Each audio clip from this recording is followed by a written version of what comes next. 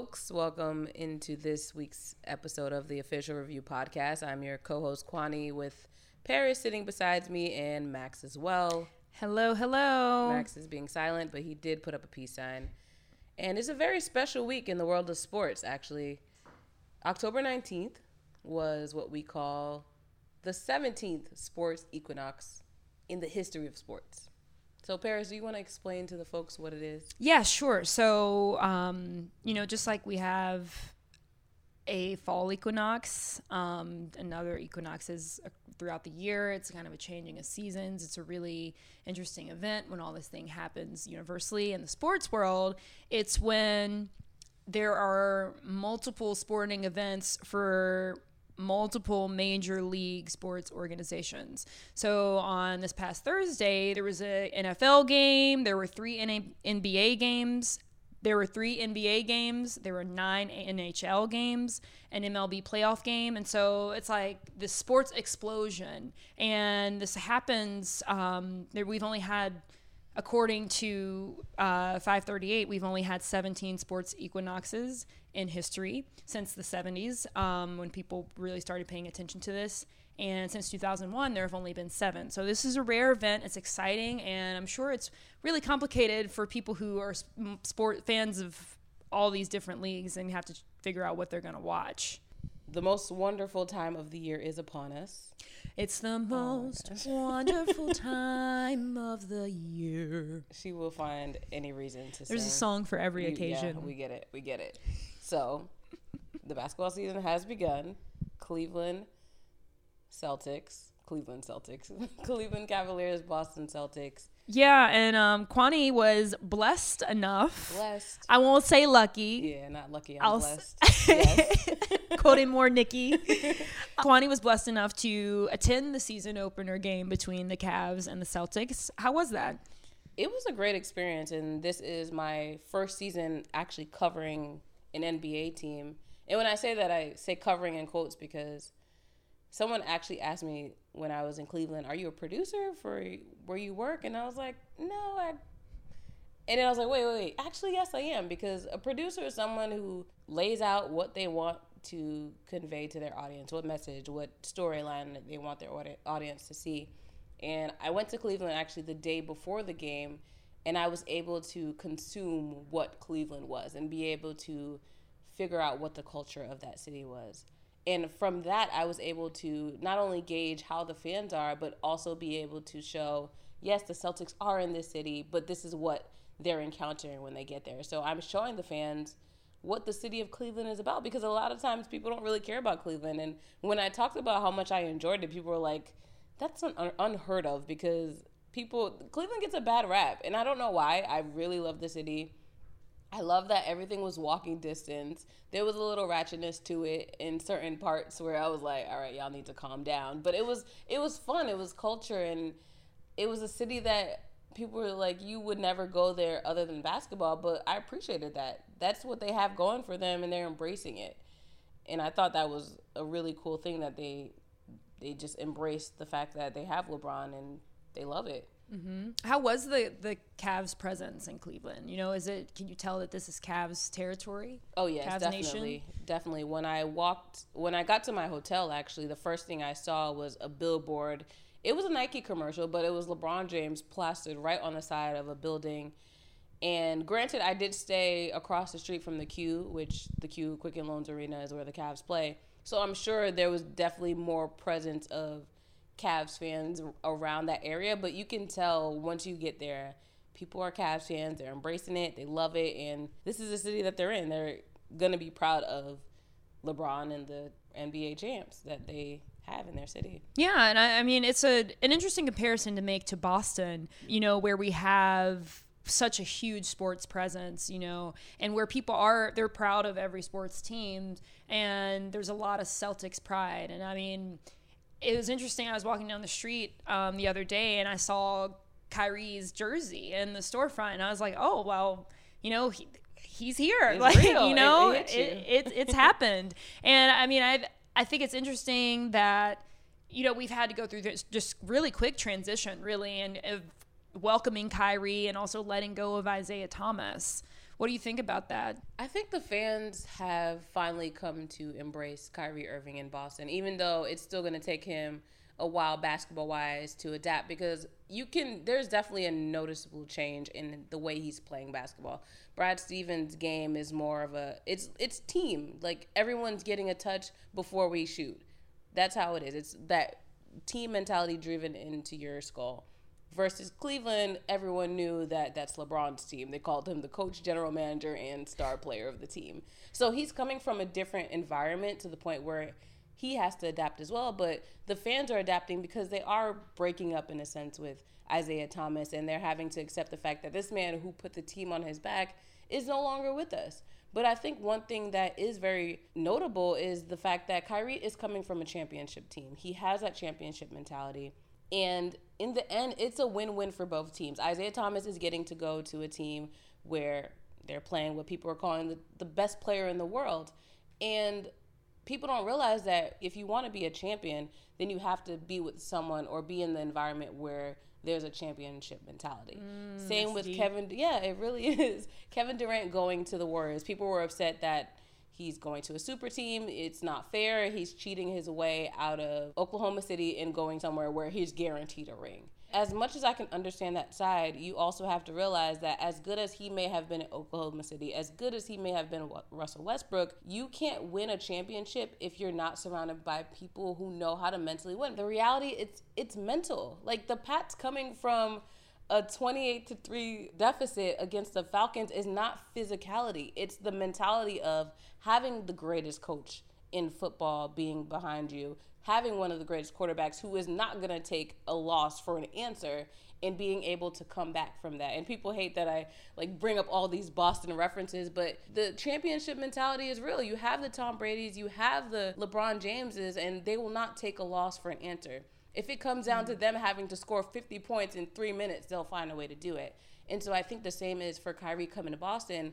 This team that everyone talks about, the Celtics, they have so much promise. They're a young team that has potential. You can have as much potential as you want, but if you're not surrounded by someone who's going to instill that mentality into you, then you're not going to win. And the same goes for Isaiah Thomas. It's the win for him because he goes to Cleveland. He's playing with LeBron James. You go on his Instagram every day. It's that slow grind. He's hustling. He realizes that even though he still has a hip injury that he needs to deal with, when he comes back, he's going to be ready too, because now he's being surrounded by that greatness. And again, you can have potential, but if you don't have that mentality of winning, if you're not able to have 2 minutes left in the game and know that you have to win, you could shoot all your shots. You're not going to make them because you aren't tapped into the game the way you should be. I agree. I think that it was a good move. It was a difficult move, a difficult transition, but I think for both, it will prove to be it will prove to make the NBA season interesting. Really, and I would love to see, an East Conference Finals with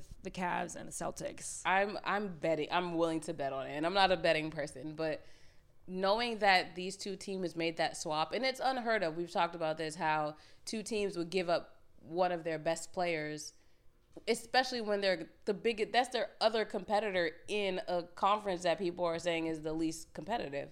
But to see that swap was made, I really just want to see an Eastern Conference Finals with the Cavs and the Celtics, because I feel like it'd be probably the greatest conference finals of all time. I will say, I think that those two teams are my favorite to watch play each other. Yeah, not even like Cavs and Warriors, because that gets old after a while, But I think it's a game of grit when it comes to them too. You have the storyline of people getting traded. You have Isaiah Thomas with that chip on his shoulder as usual. There are so many storylines within that rivalry that you're like, there's no reason why this isn't the matchup of the century, because we know the Warriors are good. We know the Thunder are okay. Like, we know what to expect from other teams. But when it comes to those two teams, when you see them together, you're like, there is so much to dissect from this matchup that we want to see how it turns up. I wanted to ask really quickly. I mean, we talked about how the fans are receiving Kyrie. It's interesting how Kyrie may be receiving the fans. He said a little something to a fan. Yes, he told a wasn't fan so to nice. suck a private part of his. Yes, wasn't so nice. And granted, I mean, they were down against the Sixers. At the half, it was potentially a heated moment, and he just wasn't really thinking. Didn't know that the fan was recording what he was saying, but you have to kind of always be under that assumption and know that whatever you say could get back to a lot of people. In his case, it costs him a huge fine, $25,000 fine, which is nothing for him, to be honest. It's probably like $5 for him. But for me, I'm seeing that and I'm like, was it worth it? And he actually said that he doesn't regret what he said. He did apologize for the fact that kids probably obviously saw what he said and had to hear it, but he didn't regret what he said. He said it was the heat of the moment and that's how he felt. But it also brings up the conversation that despite the fact how he felt, he is put on this pedestal and people are going to listen to what you say. So even if you don't regret it, it's still an example that you're setting for kids, and that's the reality of it. Yeah, and I mean, I can only imagine. I always think that for these athletes, they move around a lot, you know, at any point in time, just like with Isaiah Thomas, at a time when he had probably one of the roughest years of his life with losing his sister, and with his hip injury, he was uprooted, and he had created this community in Boston, a community of fans who really liked him and were really rooting for him. All of a sudden, he had to go to a new city where he wasn't going to be the star and where he has to, you know, get back on his slow grind and work his way up.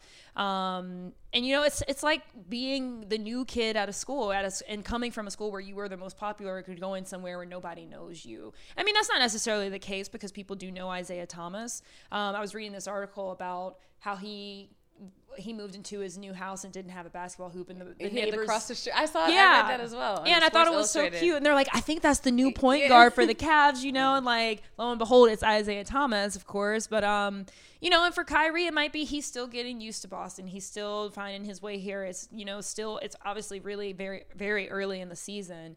But I think as time goes on and as he continues to pursue this championship mentality, and put the city on his back, it's going to prove to be pretty cool. So did you see the Gordon Hayward injury when you were at the game? I actually didn't. I was in the back room where the media were eating, and basically all the reject media. They didn't have enough seats for us, so they had to sit back there. And I was eating my food, not really paying attention to the game because the TV was so far away from me that I was like, okay, I'll just keep looking at the score. There was a semi-hush that occurred during a period in time during the game, and I'm like, what's going on? And people were like, oh my gosh, like people were just reacting, and I'm like, what is happening? Why is everyone quiet? So I get closer to the TV and I realize Gordon Hayward's laying on the ground. I see a pan of Dwayne Wade's face. I see a pan to LeBron James's reaction. I see the fans, Cleveland fans and Celtics fans alike, and everyone had a look of horror on their face. Gordon Hayward had fractured his tibia and dislocated his ankle, which there are multiple reports of what that injury was, but the reality is that I saw a photo of Gordon Hayward's leg out of place, broken. And I can't shake that image out of my mind. And after seeing that, I was, mind you, in the back room. Eventually, one of my coworkers tells me I can sit in his seat, which is in the arena. And before the game, the crowd was loud. You heard them booing, chanting, everything. You knew that these fans were passionate. But after the injury, I got there by the second quarter, and you could feel that there was energy that was just sucked out of the arena because of the injury. It was also a sign of the unity among the NBA. Isaiah Thomas actually ended up in the Celtics locker room supporting Gordon Hayward after the injury. And you just saw everyone become unified. The Cavs still won. They were not. There was no question about that. They were going to continue to play this game. But you even have rookies that are playing. Jason Tatum, new to the league. Jaylen Brown, his second year in. And I'm sure they've never experienced that kind of injury on the court. And for them to have to be able to pick up their brain and say, all right, you just saw one of your star teammates go through this, but you have to get back in the game and you have to play. And I'll give it to the Celtics. They played till the end. But the reality is that they lost one of their best players, and that's something that you can't shake from your head at all. Yeah, and what was kind of the conversation on TV from where I was watching was it felt like it put a dark cloud over the whole game, because it's like, even though, okay, well, you know, it's still start of basketball season, it's still the Celtics and the Cavs, but this man has really severely injured himself, and it's scary. And you know, you think back to incidents with like Paul George and Kevin Ware, who played for Louisville at the time. Paul George played for the Thunder at the time of the injury that he had, and those were both really devastating injury. Gruesome Scary. to Yeah, look it's at scary as to well. see. Yeah, and those images are imprinted on my mind.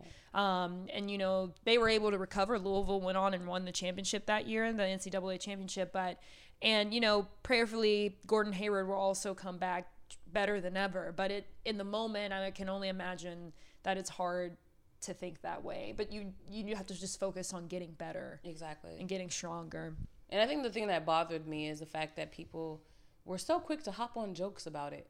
Like Mia Khalifa, ex-porn star, talked about how Gordon Hayward was a sacrificial lamb of the Celtics for them to... It was such an insensitive tweet. And then you have Skip Bayless, who said that Gordon Hayward's injury just made it easier for LeBron James and the Cavs to make it to the NBA Finals. And then you have just random no-names who were making jokes about breaking, Gordon Hayward's leg. Like, you got 9 retweets out of that. How did that fulfill you? People forget that these are human beings. They have wives. They have children.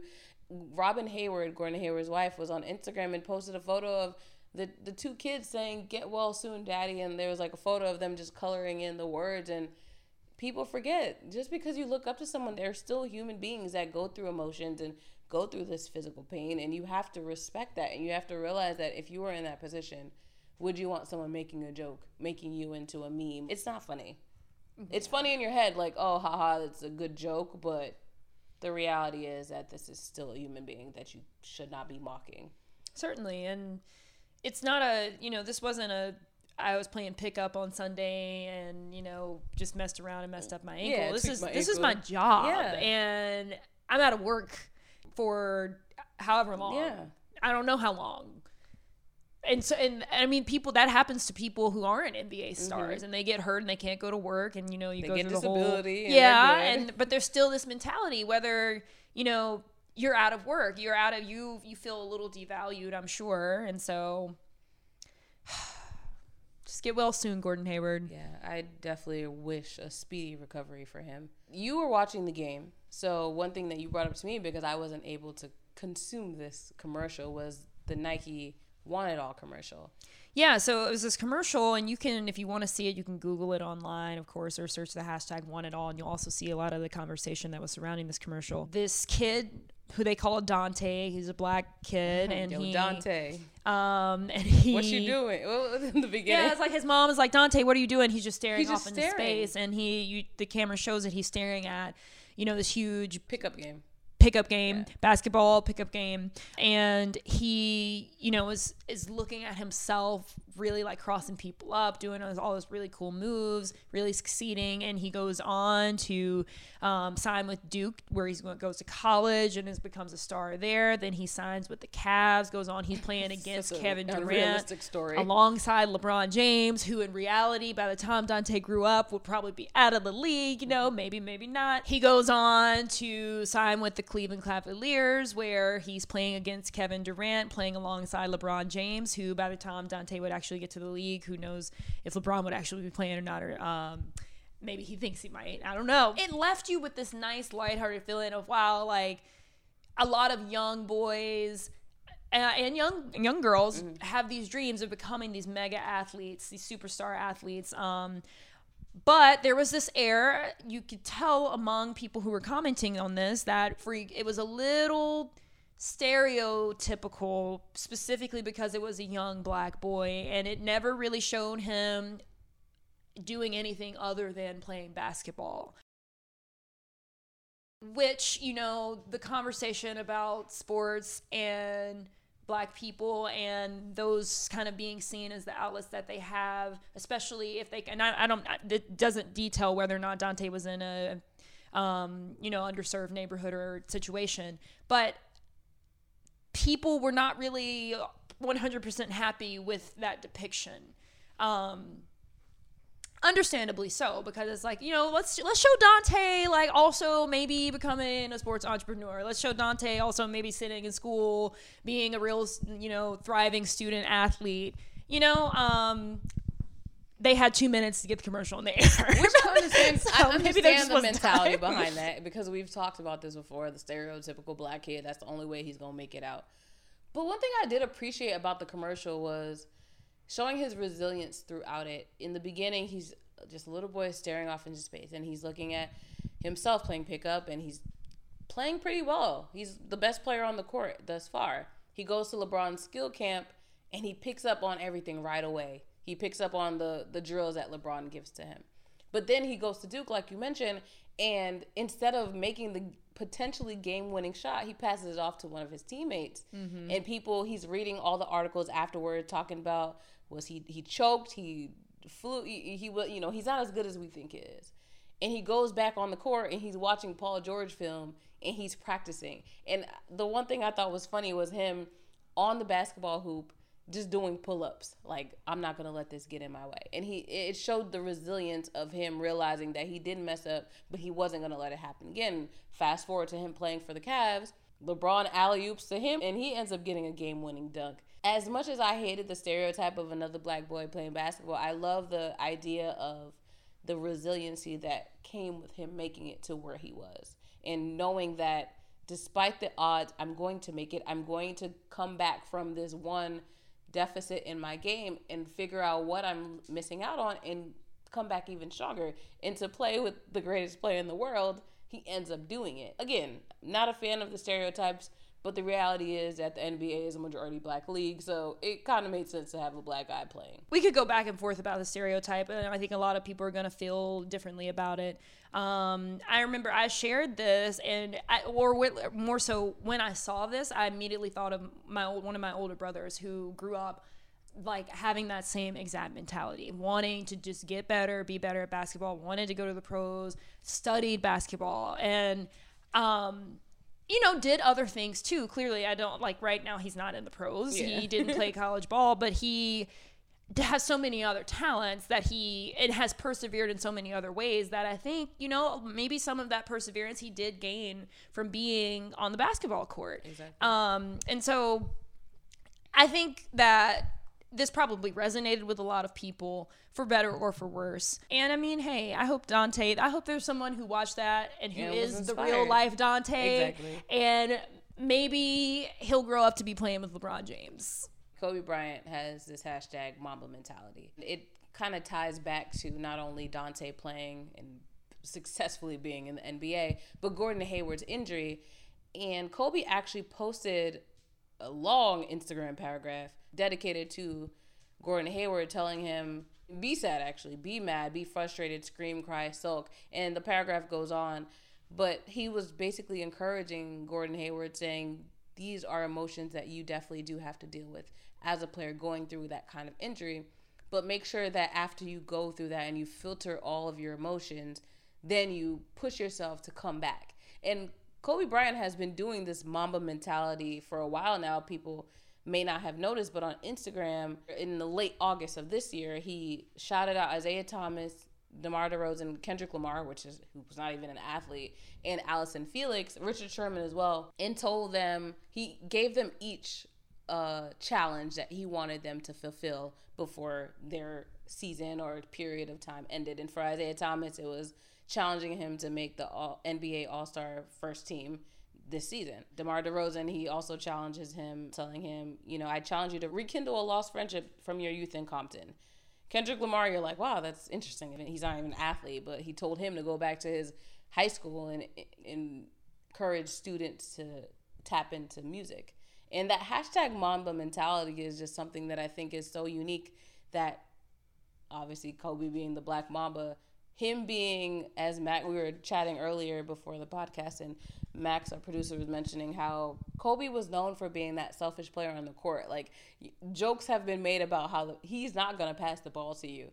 But now that he's removed from the league, you see him looking in and being that voice of reason and encouraging players who haven't played anymore. And it ties all back into the fact that this reality of sports and just being successful is all a mentality. Whether you're an athlete, a musician, any kind of success that you want to attain, you have to be able to tap into that mentality of, I'm going to be successful. I'm going to set these goals for myself and I'm going to achieve them. And I just love that Kobe was able to reach out to a Celtics fan, a Celtics player who obviously the Celtics and the Lakers have nothing that they would want to have in common, but he was able to reach out to him and say, you're going to come back from this. You're going to fight this, and you're going to come back stronger than ever. I like how from Kobe's last game on, there are all these fans, all these people, all these former players, current players who are literally looking up to him and, you know, putting him in this, his legacy in this box on a shelf, in this frame, I should say. And really, he's looking down. I mean, he's not deceased, but he's kind of looking over the game and looking over sports as being bigger than an individual and stats and things like that, and looking at, you know, going beyond the court. What are you going to do? What imprint are you leaving? And no, but you mentioned his legacy. And when you think about it, yes, he definitely had a legacy on the court. But one thing that makes him so unique is the fact that he's continuing it. You look at Jordan, who he's still involved in NBA now, who people consider to be the greatest of all time. And LeBron, who is very invested in his community. So there's obviously so much room for debate. But Kobe, being, again, a selfish player on the court, but taking a step back and being like a sort of godfather of the game, and realizing that, yeah, I'm not playing anymore. I physically may not be able to do so, but let me see how I can invest that mentality into the players and leave a legacy in that way. Because people forget that legacy is not only what you did for yourself, because Kobe won. He did his thing. He's a champion. But the true leader and the true legend is someone that can use the things that they learned during their time in whatever field they were and be able to pour that back into the youngins. And a lot of players don't do that. Jordan's done his thing. He's given money to charities, but has he poured out into players the way that we see Kobe doing? Some could argue yes, because people look up to Jordan's game and they want to emulate it. But I love, again, this mentality thing has come up so much today, that Kobe's pouring that mentality into these players, and he's unselfish about it. And he realizes that this is something that will be far greater than the legacy that he left on the court. Drops mic. Yes. Beautiful. Mamba mentality. So that was deep. That was very deep. But let's go on a little lighter note. Let's talk about Uber drivers and Lyft drivers. And shout out to Uber and Lyft. I hope I get a sponsorship out of this, because I feel like I might be talking about y'all every single week from this week forward. But this week was crazy. I was traveling a lot, which I was really excited about. But I felt like I was Ubering everywhere. Cue music. Red rose in my VIP. But for some reason, I had the craziest Uber drivers. And this was also the week where I reacquainted myself with my personal Snapchat account, because I felt like I had been neglecting it. And for some reason, every time I started recording, I just had a crazy Uber driver. So the Uber driver that took me to the airport from Cleveland to get back to Boston, he actually turned out to be the guy who was performing at halftime at the Q, which was crazy to think, like, my Uber driver is someone that I saw performing the night before. And then the next driver that I got was on my way to the Celtics home opener, because obviously season opener was in Cleveland. Next day they have to come back and play at home, which is another thing, that their resilience of having to play back-to-back games after that. That's another story. So my driver is just sitting here driving me. It takes 45 minutes to get to the TD Garden when I live maybe 25 minutes away. At that hour, there was no traffic. And this man was just being a con artist about it, talking about, yeah, you know, the GPS told me to make a left, but then I made a right. And so, like, you know, I didn't believe the GPS. And I'm like, sir. And he had the nerve at the end of the ride to tell me, don't forget my 5 stars.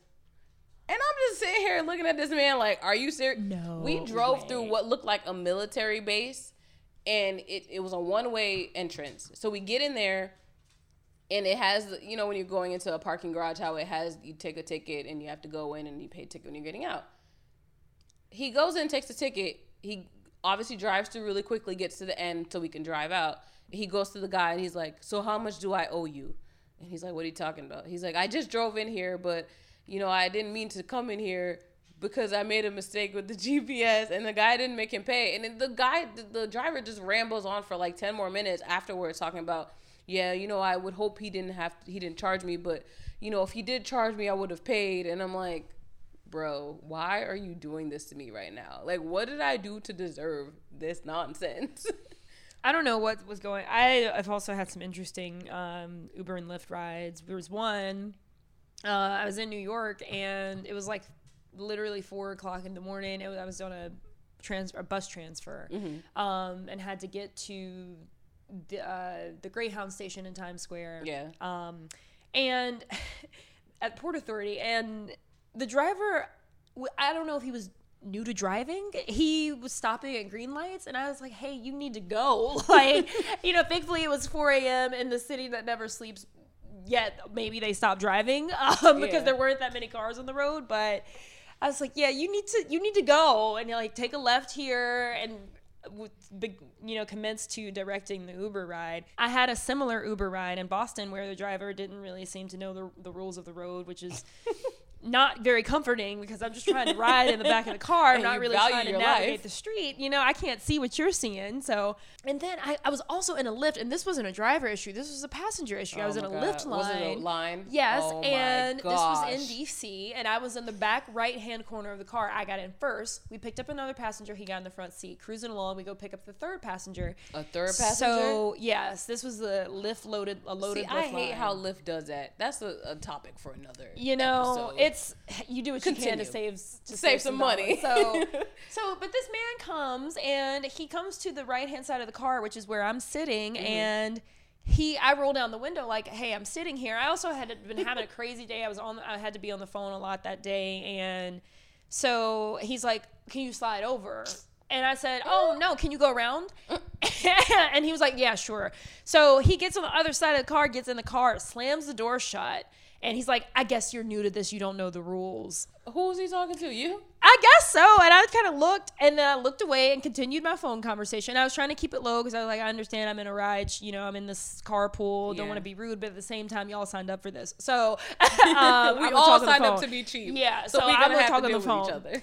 This is basically like the bus, just a little quicker. So I'm on the phone and like do my thing. And then we drop off the guy, this guy who talked to me like man. I didn't know how to ride in a Lyft line, and he was talking to the driver tells him like thank you, whatever. He's not responding, which was just rude, and then finally he's like thank you, and then he's like good luck, and gets out of the car, slams the door. When he walks around the car, he looks back at me, and I'm just like, really? Really? And next time, get yourself a regular Lyft. Yeah, you did not get the money is not worth the stress at that point. It's not. And even the Lyft driver was like, I don't know why he did that. Like, whoever gets in the car first controls the ride. They get to sit where they want. Exactly. They get to play whatever music they want. I'm like, yeah, sounds about right. Also, why would he have slid over if I was getting in? He probably wouldn't have. He probably would not have. Stress. So we ended on a stress note, but it's okay. That's our official review podcast for the week. Thank you guys for listening. Paris wanted to shout out the listeners. Yes, thank you all. This is episode 6. If you're still rocking with us, we really appreciate it. Gold stars we appreciate for everyone. You supporting this podcast. It's a broadcast. It's a broadcast podcast. We appreciate you supporting this podcast. Kwani, Max, and I produce this on our own. Yes. And hey, we appreciate you. Please keep coming back. Let us know if there's something you like, you don't like, you want us to talk about, etc. And yeah, I need y'all to start engaging with us on social media. I know we have like 12 followers, which I appreciate y'all loyal, but I need you guys to engage and give us questions, and like you said, give us feedback. Eventually we'll be on iTunes and Google Play, but for now, bear with us. Listen on SoundCloud, and we love you. Thank you for listening, and good morning and good night. Good morning and good night. I am both. I'm a mess right now. Good day. Good day. Good day.